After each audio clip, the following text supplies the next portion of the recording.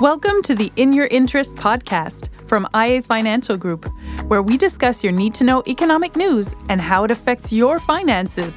All this in under 10 minutes. It is generally said that it's easier to invest in mutual funds than build a portfolio of investments piece by piece. Not everyone has the time or ability to choose the right assets to put in a portfolio. My name is Ashley. I'm here with my colleague Sébastien McMahon, our chief strategist and senior economist here at IA Financial Group. Hi, Sébastien. Hi, Ashley. So investment funds may be popular, but they're not always easy to understand. Today, we'll try to shed some light on the subject.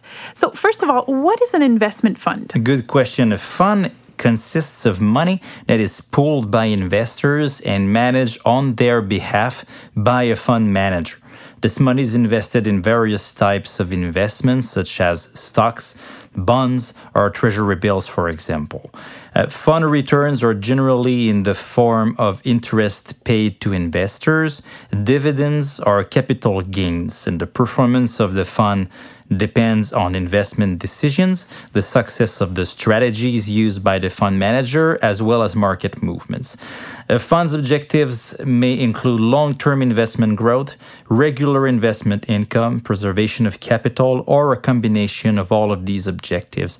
Some funds may also have a specific purpose, for example, supporting economic development and/or job creation. And we also often hear about mutual funds, segregated funds, ETFs. What's the difference between all these funds? Indeed, there are several types of funds, and it's difficult to find what's what sometimes. So let's try to untangle all of that today. We'll talk about segregated funds, or often we use the term seg funds.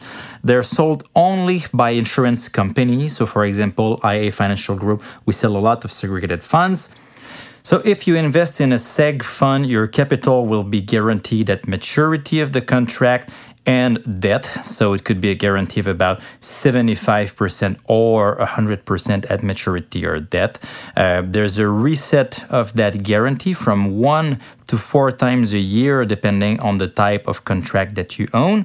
Of course, this comes with additional costs, but there are other benefits like tax benefits, estate benefits. But for this end, I would advise you that you talk to your financial advisor, as they're the experts. Also, mutual funds, so a fund that is sold and suggested by an investment advisor. The risks can go from low to high. The risk depends on the assets in which the fund invests, for example, bonds or stocks or money market. Mutual funds, compared to seg funds, they are not guaranteed. So if your capital goes down, you don't have the benefit of a guarantee. Exchange-traded funds, or ETFs, they're investment funds whose securities are traded like stocks on a stock exchange. ETFs trade like individual securities, so they can be bought and they can be sold in real time at any time during the day, during trading hours, unlike traditional managed funds, which are only valued at the close of the trading day. The majority of ETFs track a benchmark, which means that only a minority of these funds incorporate active management by the portfolio manager, such as in mutual funds or segregated funds. And you mentioned guaranteed resets for seg funds. Can you tell us a little bit more about that? Sure. Regardless of market fluctuations, the value of the invested capital is protected. It can only increase. So at the time of death, for example, the amount paid to the beneficiary or beneficiaries is the greater of the market value of the funds and the value of the guarantee after resets. So the guarantee gives security to the investors without compromising the long-term growth of the capital. So maybe here an example would be appropriate. So let's say you invested $100,000 in a seg funds, and after a few years, the value of your position is now worth $150,000. And let's say that over the first 4 years, you reset the guarantee higher and higher until your guarantee is also worth $150,000. And then there's some volatility, then you have a market pullback, and the market makes it so that the value of the fund returns to $100,000. Then if there's a life event that happens at that time, if there's a debt, or if you have the maturity of the contract, then the value of the contract would be $150,000, so the value of the guarantee, and not the $100,000, which would reflect the state of the markets at this time. I see. And how do we do our homework before buying funds? Well, you need to choose a fund that suits your investor profile and your investment knowledge. This is always key. So there's multiple types of profiles. Let's say you have a prudent profile. It means that capital security is important to you. You have low tolerance for volatility. You're mainly seeking investments that offer regular income and capital preservation. If you have a moderate profile, maybe you're seeking a certain level of capital appreciation and your tolerance for risk is moderate, so you would favor investments that offer a relatively stable income.